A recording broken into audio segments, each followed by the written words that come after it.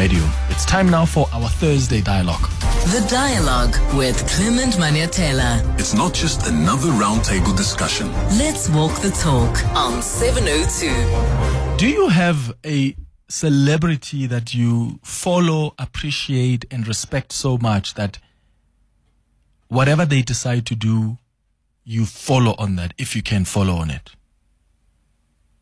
If they decide to wear New Balance shoes or Nike brand of a specific shoe, a specific item, you go buy it because they have it. I want us to have a conversation this morning about the pull factor in celebrity brands, right? The business of influencing and brand marketing, whether directly or indirectly. And I say indirectly because sometimes that's precisely what happens. I mean, just recently, MarketWatch reported that American singer Taylor Swift's association with the American National Football League actually boosted the league's brand value by over $122 million in just a few months. And that's because Taylor Swift is dating Travis Kelce, who plays for the Kansas City Chiefs.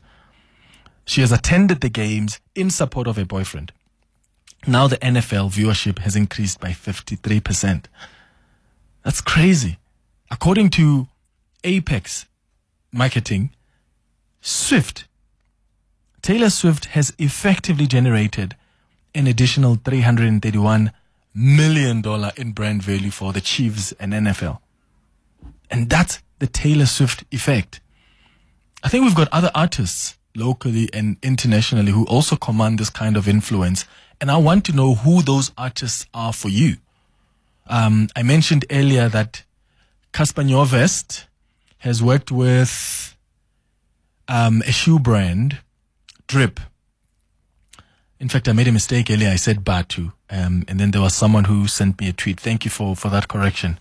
The Drip shoe brand. And after that collaboration, that had an impact on the success of the shoe brand, no? So who are those artists for you? There was a time when, for instance, Taylor Swift was spotted wearing New Balance sneakers. And after that, the brand saw a 25% increase in traffic.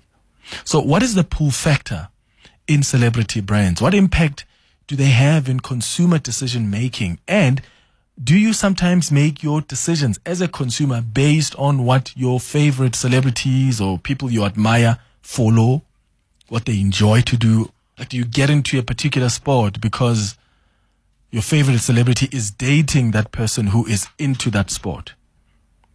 Do you have celebrities that have that kind of influence on you? I gave an example earlier of Michael Jordan's endorsement of Nike's Air Jordan shoes. That was a movement that helped the brand establish itself as a leading sports brand. It increased sales significantly. So give us a call to join this conversation on 011-883-0702. You can also send us your WhatsApp voice notes on 072-702-1702. Let me introduce you to my guests. We have Tshepo Matseba, who is joining us via Zoom. Tshepo is the managing director for Reputation First. Tshepo, thank you for making time for us. Good morning. Good morning, Clement, and thank you for inviting us. It's great to be here. Wonderful. Thank you so much for making time for us. We also have Sanesh Maharaj, who is the head of PR, consumer and influence at Ogilvy. Sanesh, thank you so much for also joining us. Good morning. Good morning, Clement, and to everyone. Great to be back again. Thank you. I'll bring in later on Jamie Mighty, who is a social commentator. Tshepo, what do we understand about this business of influencing and brand marketing? Because famous people seem to really influence people in different ways. I said earlier that sometimes it's directly, sometimes it's indirectly. I mean, with Taylor Swift, she found love. She happens to be dating someone who's in the NFL. And then suddenly that increases the value of the NFL. The viewership for the NFL increases as well. So talk to us about that business of influencing. Yeah, no, Clement, thank you so much for the opportunity. I think that the business of influencer has a couple of legs, and I want to make a distinction away from influencers in the beginning, just to talk about the business of, let's say, celebrity, because influencer has become the concept of a social light, a social conversation in the context of our digital communication today, in the context of social media.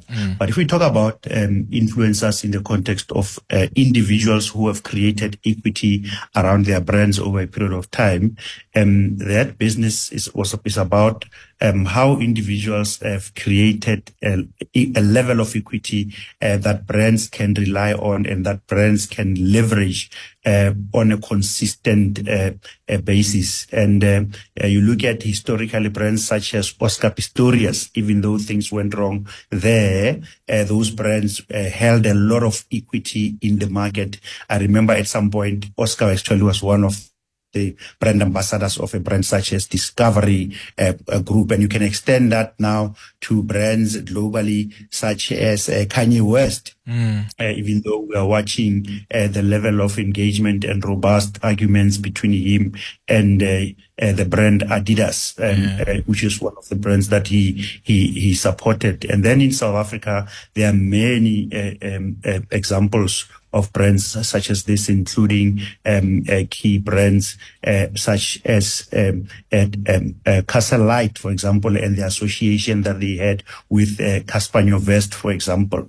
And there are many examples. So it's about how the individual has manages to create equity and really stretch their social power, their trade, either in music or sports, to create value and value that brands can rely on to promote their own propositions. That's really the essence of it. If you take it to the social media landscape, we can extend it now to individuals who have influenced and have created a large following online, to an extent that becomes valuable for organizations, and they become almost like media platforms themselves for organizations to actually take that opportunity and build their brands. And we've seen many of those examples again here in South Africa and around the world. Yeah. Sanesh, there's direct, there's indirect influencing. I mean, in the case of Taylor Swift, it's not like she went out and said, hey, go buy these t-shirts. Hey, come and watch the NFL. It just happens because she happens to be associated with someone in the NFL. So that kind of social power, then, why do consumers want to align themselves with celebrities that they admire and the things that celebrities they admire are into?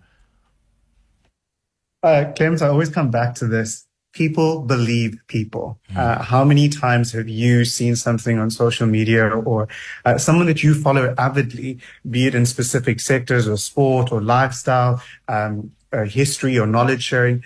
You are drawn to their perspective on life and how they live life. It's sort of having your best friend or your mentor on social media, and trying to mimic a little bit of that life or share part of that life in the way you live and how you do things. Influencers and celebrities understand their audience. In the case of Taylor Swift, she has had the young Gen Z audience in the hand for many years. She's had followers dedicated to her music. You've seen from her shows and the way her engage with her on social media. She paved a new way for the music industry, where she challenged the record label and went out and recorded her own song again. So people love that admiration from a young artist, changing the landscape for music. And what's not to admire about it? And suddenly pop culture, you're seeing her fall in love with someone in the NFL. Her fans are naturally going to follow into that. Earlier, you alluded to the fact that, yes, the NFL needed a change. There was a stat that I was in preparation for this, where apparently NFL in 2020, a survey was done where they saw 40% of their young Gen Z audience fall away. The NFL needed to do something. Wow. And I always come at it with the PR eye, and I always interrogate everything that I see online or in media. How much of this was orchestrated versus it being? That's what I'm thinking now, Sanesh. Because the art of doing influencer marketing is very much what we saw with Taylor and her partner. It happened so organic. Every brand dreams of organic and connection like that, and partnering with an influencer. But in our world, orchestrated, you have to partner with the right creators, make sure that they have the right connection with the brand. So I definitely think that celebrities today, and when we look at Taylor Swift, is pretty much, there's so much to learn from that experience, and we're trying to create it in our own organic way. Yeah. Jamie Mighty, a social commentator, also joining this conversation. Jamie, I didn't think about this until Sanesh mentioned it, the possibility of things being worked on behind the scenes, and we think, oh, look at how cute and organic that is, when in fact that was quite strategic. I suppose the disadvantage with someone who's got so much social power is, yes, it may work for you as the NFL, but what happens if they break up? Yeah, exactly. I mean, this particular Taylor Swift narrative, I don't know whether there's been any contriving, but it's a theory that is showing up a lot on social media and even in other circles. So it obviously comes with implications if they break up, because she may move away from the sport in the sense of the kind of following she's brought. But as I was listening to the conversation, I was just thinking to myself that it's not everybody who has this kind of influence. And sometimes you see a distinction, right? So for Michael Jordan, the reason why the Jordan sneaker worked is because it was a reflection of his excellence. And people wanted to have a taste of that. And black men predominantly are, in America, they play a lot of sports. They're very athletic, and basketball is the dominant sport. But the shoe also has, you can go off the court onto the road. And what it then became is that it became streetwear. And that allowed that brand to have the kind of dominance that it had. But if you look at what makes someone a taste maker in that space, is they actually have to have credibility within that particular area of influence. So for instance, if you look at Rihanna, right? Rihanna was viewed by many people to be a fashion forward type of person, somebody who cares about aesthetics, somebody who is a savage, if you will, right? In terms of just the aesthetic, the lifestyle. And I think that's what made Fenty successful, When you then compare with Beyonce, she's had challenges launching her fashion brand and her lifestyle brands because she didn't have credibility with the community. In that sense. Exactly. So if you think about all of the things that Beyonce has done, from, is it House of Dion, and was it something like that, House of, the one she did with her mother, she did a brand. And then she went to Ivy Park, and then she kept on going. But if you contrast her with Kanye West and Rihanna, from his college backpack aesthetic days, Kanye was always positioning himself as, I'm a fashion forward rapper. I am actually a style icon, etc. So whether we agree with his aesthetic choices or not, when he started going into Yeezy as a brand, there was a large community of people in the fashion world who viewed him as legitimate in that space. So I think that idea of credibility in the area of influence as well is one that we need to look at, because sometimes those kind of brand alignments can misfire if there isn't a real connection between you and the audience in particular in that space. I've got some WhatsApps coming through, 072-702-1702. You can join this conversation by calling us as well on 011-883-0702. Good morning, Clem, and thanks for a lovely topic, Interesting. I just want to take it back a little bit. Remember, growing up in the 90s, when you talk about brand and brand association, there was the late Joe Mafela and Chicken Licken. At one point, I believe he owns Chicken Licken, because they also had something called Stumo Special Burger. Oh, yes. Yeah, so just a question to your guest, how far can today's influencers can go in terms of association with a brand? Sometimes you have the influencer sort of overtaking the brand, which is what I think happened there. Because after Joe Mafela, they sort of lost their plot in terms of how they can get the product or the brand out there. But lovely topic as always. Thanks, Kiki. Kiki, great contribution there. Tsepo, can that happen sometimes where the person who is influencing, in a sense, to give an example of Chicken Licken, then takes over that particular brand? What's that kind of a lifespan on celebrity associations with brands? Yeah, I mean, we see many examples similar to that of Joe Mafela. If you look at a brand such as Clientele and the association with Lillian Dube and Desmond Dube, it may be, because it's been such a long-standing relationship, it may be difficult for anybody to fill those shoes into the future. And that brand might find themselves having to do something else. So it's not so much about the individual. I think the performer in Joe Mafela was just a great performer. But in addition, it's not just really about the individual. It's about how the brand makes use of the influencer or the celebrity to extend their story. And once that becomes a natural association with that specific brand, it may be difficult to actually make them separable. And at some point, you might need to come up with a newer idea in order to sustain your brand story, so that the endorsements, as you may have had them, are not necessarily continuing in a classical fashion that they had before, because you would have the main brand competing with the absence of a greater influencer, a powerful icon, for example, as reference such as Nelson Mandela. But we see that now, you know, if you look at a brand such as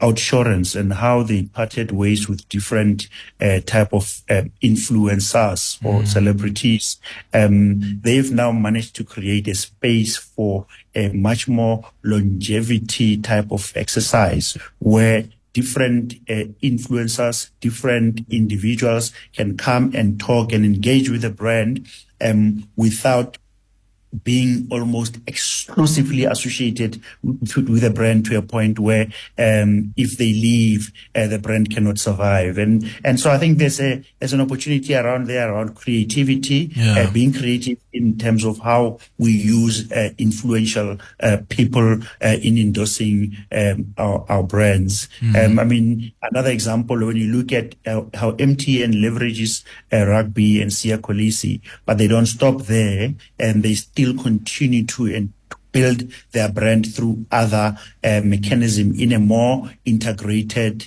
manner, and not just focusing on the celebrity or influencer factor. Yeah. Sean in Bryanston, good morning. Hi, Clement. Thanks for taking my call. I got a little bit of a different spin on the whole following the hero, the podcaster, and that kind of person. I was following a guy after a whole lot of incidents in my life that was very pro-men, masculinity, that kind of stuff, and was helping young men to find themselves again. And in that message that he was teaching was about Islam. He had recently reverted to Islam. You're talking about Andrew Tate, right? Yeah, Andrew Tate, top G. So this year, about 2 years ago, I reverted to Islam. I was a terrible Muslim until recently, and this year is my first Ramadan. So, going from a very staunch Christian, I heard about the message of Islam and how it promotes men and how it's pro-patriarchy and the father leading the family and back to traditional kind of concepts. And I was attracted to that. So for the first time in my life as a staunch Christian, I started investigating about Islam, and via Islam, I feel like I've discovered God again, and the miracles in my life is amazing. So, wow, Sean, credit to Top G. Yeah, Top G. Okay, Sean, thank you so much for that message. Sanesh, I mean, it's incredible that it can go as far as influence on religion. So it's not just, the day-to-day things, wearing an item or buying this particular cell phone, getting interested in sport, but something as significant as religion. Yeah, that's fascinating because I suppose that's the art of being able to connect with people you resonate with. We all look to influencers to connect on some human level or belief level. I mean, I predominantly follow some really interesting podcasters who teach me about business and life. They've helped to broaden the accessibility to knowledge and experiences that we wouldn't ordinarily have. So I do find it incredibly fascinating that we can work with influencers to share different aspects of life to enable us to see things differently and connect to the world differently. People are fallible, Jamie. So how tricky is it now for businesses out there or brands, especially in this age of cancel culture? Because you can have someone who is influencing to bring in, you're using your social power to bring in, the numbers in whatever way. But what happens if they make a mistake? Yeah, so I think companies have kind of like found a way to mitigate these kind of risks. Firstly, based on which influencers they affiliate with. You'll generally find that the big corporate entities with a lot of skin in the game, so to speak, and a lot of litigation risk will avoid certain characters and have quick exit strategies when those characters maybe go off script.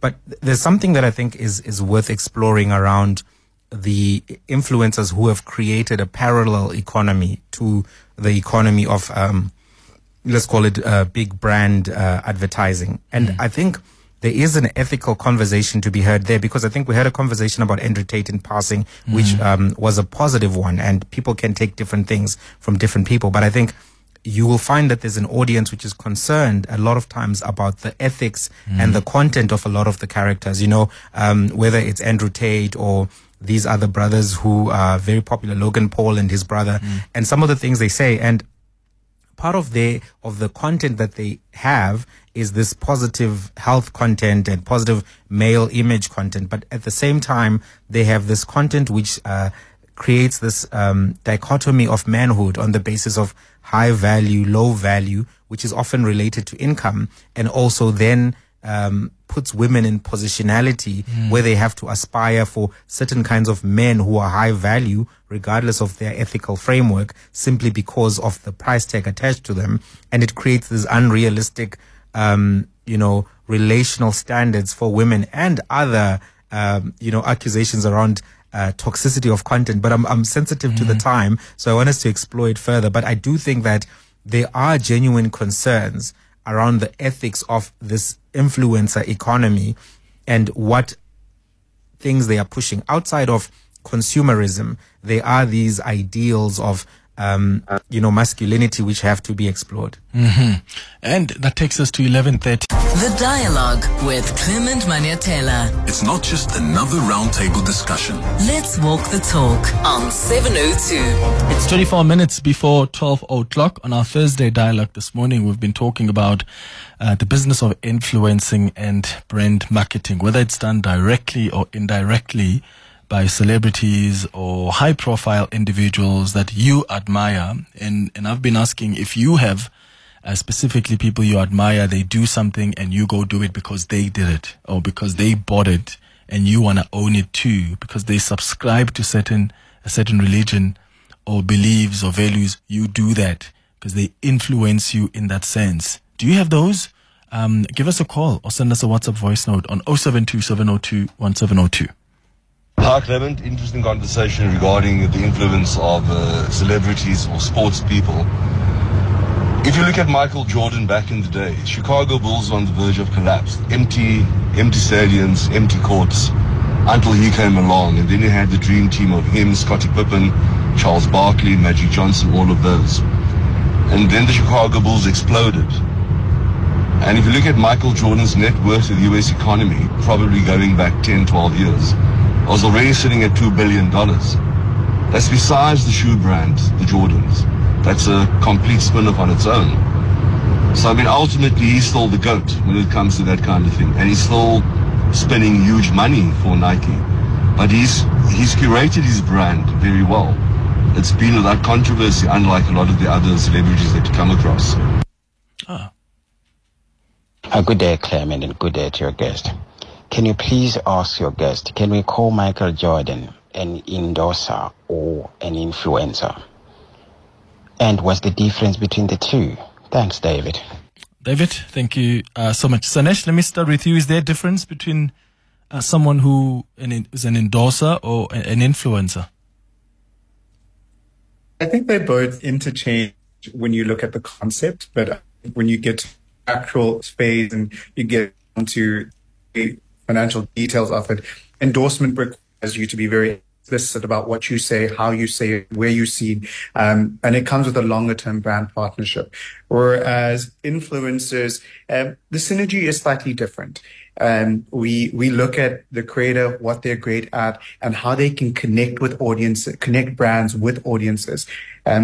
Influencers allow brands the opportunity to have a two-way experience with their product.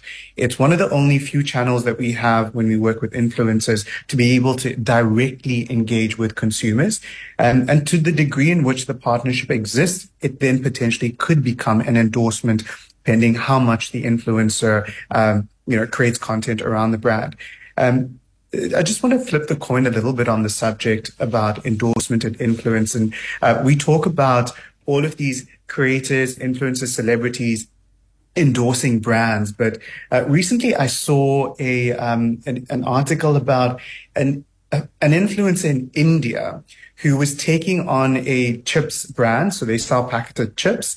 And their brand had particularly changed their marketing strategy to hone in on the ingredients in their product, which claimed to have had lots of health benefits. And over a period of almost 5 years back and forth, this influencer was creating content around this brand and other brands, but particularly this chip brand, where he called out how true are your claims. He looked at the ingredients. He even worked with scientists to validate these claims that the chips brand was making. 5 years later, after many suing and court appearances, the government in India backed the influencer to actually get the chip company to go back and change their packing and relook at the amount of sugar content in their product. So yes, as much as influencers and celebrities come into the world to help us buy product, there's also a shift where creators and influencers are doing good in the space to hold companies more accountable and government, and driving real change. I want to flip the coin a little bit and also ask Sanesh, how do we know that this influencer wasn't influencing for another company to go after this competitor? Clement, I think there's a lot of work when it comes to, and I think one of our panelists alluded to this, there's lots of regulation that's still needed when it comes to working with influencers. Yeah. I think us as Ogilvy, we pride ourselves, and yes, we've got lots of data tech stacks to help us vet influencers, but there's still a huge human element to the vetting process. We've seen lately with doctors claiming to be doctors as influencers, and the tragedy and misconception and misinformation that ensues after that. We spend a lot of time, Clement, making sure that we reach out to creators. We back up who they are, not just using data. So yes, 100% that work needs to be done to regulate that influencers are vetted and that the information that they share is actually truthful. Yeah.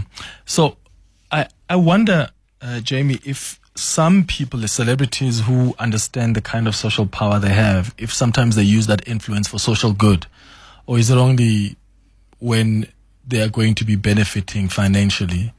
I'm just thinking, do we have examples, whether locally or internationally, where they do it for good? I mean, we're heading to the elections now, and I've just been watching a number of celebrities. I see many of them who are trying to get particularly young people to vote are the ones that are doing work for the IEC. Like the IEC has gotten these celebrities to try and influence their followers to do it. And I'm like, and I'm sure they are out there, but do we have enough celebrities who also take time to go, these elections are important?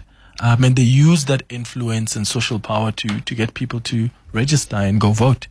You know, interestingly enough, I think we saw a conversation about that happening on a YouTube platform. MacG had a guest speaking about that, and saying that the rapper Shebe Shit should be involved in this kind of thing because he has the ear of the youth, and that would convert more voters. AKA, Kenan Forbes, the late Kenan Forbes, may rest in peace. He was involved in Fees Must Fall, I think, at one of the critical moments. I think he was with Simpiwe Dana, and they went and they gave student support. And I think that also raised the profile of the issue. There's an American YouTuber whose name is Louis Anthony Rossman, and he makes repair videos online, and he actually has been one of the most influential people in getting companies like Apple to make their phones more repairable, because what has been happening historically is that if your iPhone breaks or your Apple devices break, you have to go to the Apple store and you have to spend a lot of money to get those repairs. But because of the activism of people like Rossmann, there's been a shift now to making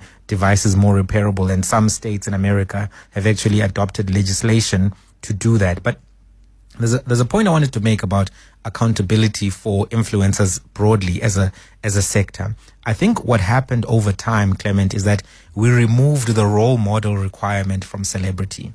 And that was very dangerous. And we did it for good reasons. You know, we said, no, Megan Thee Stallion doesn't have to be a role model. Nicki Minaj doesn't have a role model. They can sing their explicit songs and they don't have to worry about the impact on little girls, etc., etc. And as we were trying to remove almost what was a double standard, right? Because there wasn't always an expectation for, Future or anybody like that to have these standards, Future the rapper.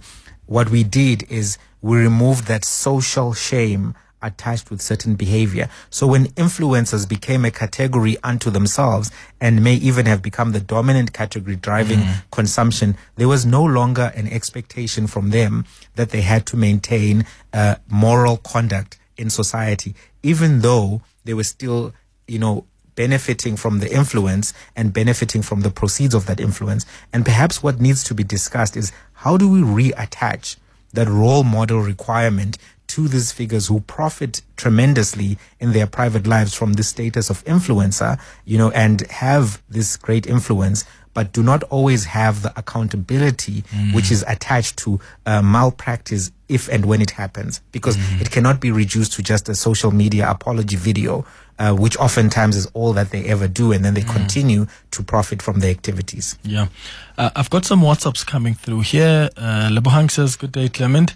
When it comes to celebrities who influence me, I like wearing boyfriend jeans because Zonke Dikana wears them. It's a pity that I cannot afford the Diesel brand. I check her videos out, but she's a huge influencer regarding the type of jeans that I wear. That's a message from Lebohang Sibeko. Another one says, hi Clem, Busi from Waverly here. I think you should start getting commission from Exclusive Books because of all the books that I buy, because you recommend them. Yeah, go tell Exclusive Books, please, to give me my commission. I co-sign that. I co-sign.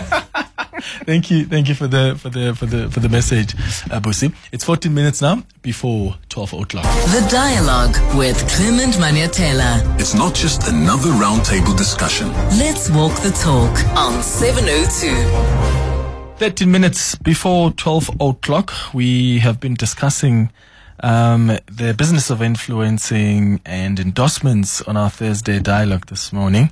I want us to... Do we have examples, Sanesh, locally of, because sometimes I feel like we don't have the kind of celebrity culture that the US has. Like in the US, if people see Kim Kardashian wearing a particular jean that's torn, it's a fashion statement. Like there's no question about it. To a point that people pick it up here, even on the continent. And I wonder if we have that kind of culture where a celebrity, Lady Gaga, I don't know if you guys have seen this, Jamie and Sanesh. There was a picture of Lady Gaga eating an Oreo biscuit. It went viral. And that was, it was indirect. She was just enjoying her biscuit and someone snapped her. That went viral, and this was some kind of an association with Lady Gaga and the Oreo biscuits. Do we have that kind of culture here, Sanesh? And do we have celebrities who are that influential that they do this or they say this and there's just a legion of fans who are behind them? Absolutely. I am a huge fan, and I really, really have to give a shout out to the influencers on our continent and in Africa. We're leading the charge in so many ways. Yes, we draw inspiration from global creators, but our creators are doing a phenomenal job. There was an influencer, I think it was last year, a beauty influencer, Kay Yarns, and she worked with a skincare brand, and she posted a picture of her, using the lotion. And Clement, and I remember this because I used to work for a skincare brand back in the day, and I saw this happen, and everything was sold off the shelves. They were flying off the shelves. So that's one example. There's obviously not the greatest one, but the energy drink with Checkers, that was an interesting example, reining in the attention of Gen Zs. We absolutely have a pull factor in South Africa. Our influencers have the potential to inform audiences, influence audiences, to drive sales and create real business impact for brands. Jamie? So, I mean, the interesting example that I think exists is Galaxy Boy. You know, I was not paying attention to this particular brand, but in the youth culture, you know, that 18 to 20, let's say 15 to 25 demographic, this brand took off and people were spending a lot of money on it, and it's a local brand. They were being influenced to procure it. The other thing is, what is the name of this cooler box that everyone has been buying? What's the name of this the bar ones? Yes, the Field Bar. There you go. Field Bar. Yes. So there's been a lot of myself. Well, I don't want has it now. Yes, and a certain aesthetic, and if you go out to those places, you need one. So that's an example, right? But what I think we saw, and I studied this in business school for a brief period of time, is that we don't have the same kind of community longevity in certain spaces, because you see Rihanna, Taylor Swift, all of the people we were speaking about, Kanye West, they have large communities of fan bases that stay loyal to them throughout the times. But if you look at brands like Lokshin Culture, which is the one I studied at business school, right? One of the things that happened is it had this large following. And then what happened is people moved on. So the South African brand loyalty is fickle. And I think we loved Lokshin Culture. What happened? So the study revealed that it was that brand loyalty issue, right? It wasn't so much anything else, because they had differentiated, they had captured the market. And even if you think about Amakip Kip and all of that, there is a fickleness in the brand nature. And it even affects artists as well. If you think about Nati and his first album, when it came out, how big, resounding it was. But his second effort, the audience had moved on, and they hadn't created an identity between themselves and him to the point where they said, no, we will always support Nati. And that is one of the challenges, I think, that exists in the South African influencer community, is that it's mostly moments, but it's not necessarily community. And that is the limitation, I think, that exists right now in that space. So how do we then, Sanesh, build this strong brand association to ensure that there is longevity? Because if you are relying on the key moments, as Mighty suggests, sometimes that doesn't work. That's very true. And I agree that community around a brand is so important to have that longevity. And I think the big call out, and we do a lot of work to educate our clients about this, is to make sure that you don't do one-hit wonder campaigns. Consumers see through that, and consumers don't appreciate when brands leverage influencers just to create a hit on a sale. It's being able to take someone on a journey and have long-term partnerships. Creators have so much more to offer. Influencers have so much more to offer. They understand their audiences. They understand how to build a community around a brand. That's how they became influencers. They have a community of fans and followers that engage with them. They know the type of content that their audiences want to see and how they want to see it. And that's where brands must learn to find ways to leverage this in the long term to have impact over a period of time. Yeah. I notice, Mighty, that we haven't spoken about Beyonce. Why? I mean, isn't she a trailblazer? I know she doesn't do a lot of influencing stuff, but she is quite influential. She is. Beyonce is influential, and some of her, lifestyle decisions, etc. You can see people influenced by them. The Beyonce aesthetic, even in and of itself, she revolutionized the body type that was the quintessential aspiration. I mean, Kim Kardashian also gets some of that credit, but it was Beyonce who brought in Bootylicious as a standard of aspiration and shifted away from does my butt look big in these jeans to I need my butt to look big in these jeans. She even brought in dancers, yes, who looked like that. And true.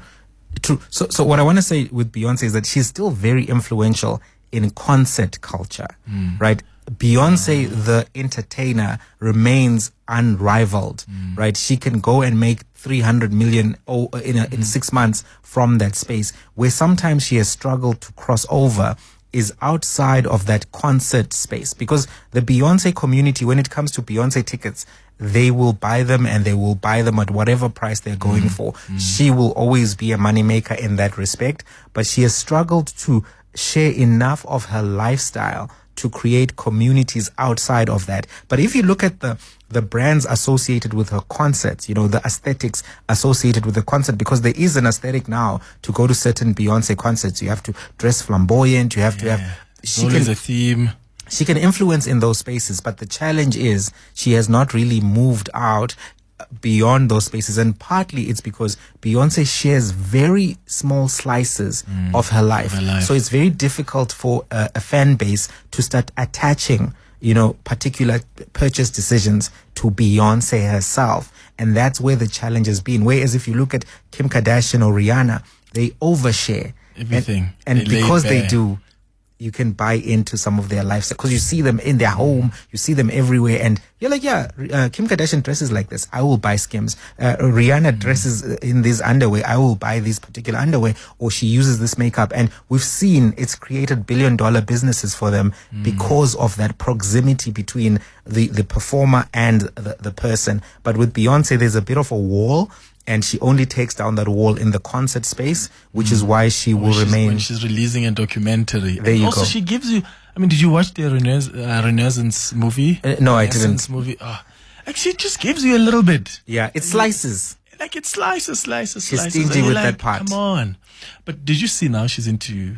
Like she did a country. Yes, I saw the country. But did you see the audience loves Beyonce, the entertainer? Yeah. And I think if she had opened spaces where, even when she came and said, I work out, I do all of this aesthetic, this athletic stuff, people were like, really? We've never seen you. Exactly. And that was the challenge with the Ivy Park launch. There was also a challenge with the colorways and stuff like that, because the colors were weird. But you need to connect your lifestyle to the audience in the space that you want to influence them in order for them to be influenced. It's like you with books. People know that you're an intellectual. They know that you're a reader. So if you say, I read this interesting book, every South African writes down in their phone or their paper, must go to Exclusive Books and buy this book. Yeah. So there has to be a connection and a relationship. Sanesh, will you be negotiating with Exclusive Books for me to get my commission? I'll call you after this. And we'll make it All right. Thank you so much, guys, for making time for us. I appreciate it. Jamie Mighty, social commentator, and Sanesh Maharaj, who is the head of PR, consumer, and influence at Ogilvy. Thank you, guys, for making time for us. Pleasure.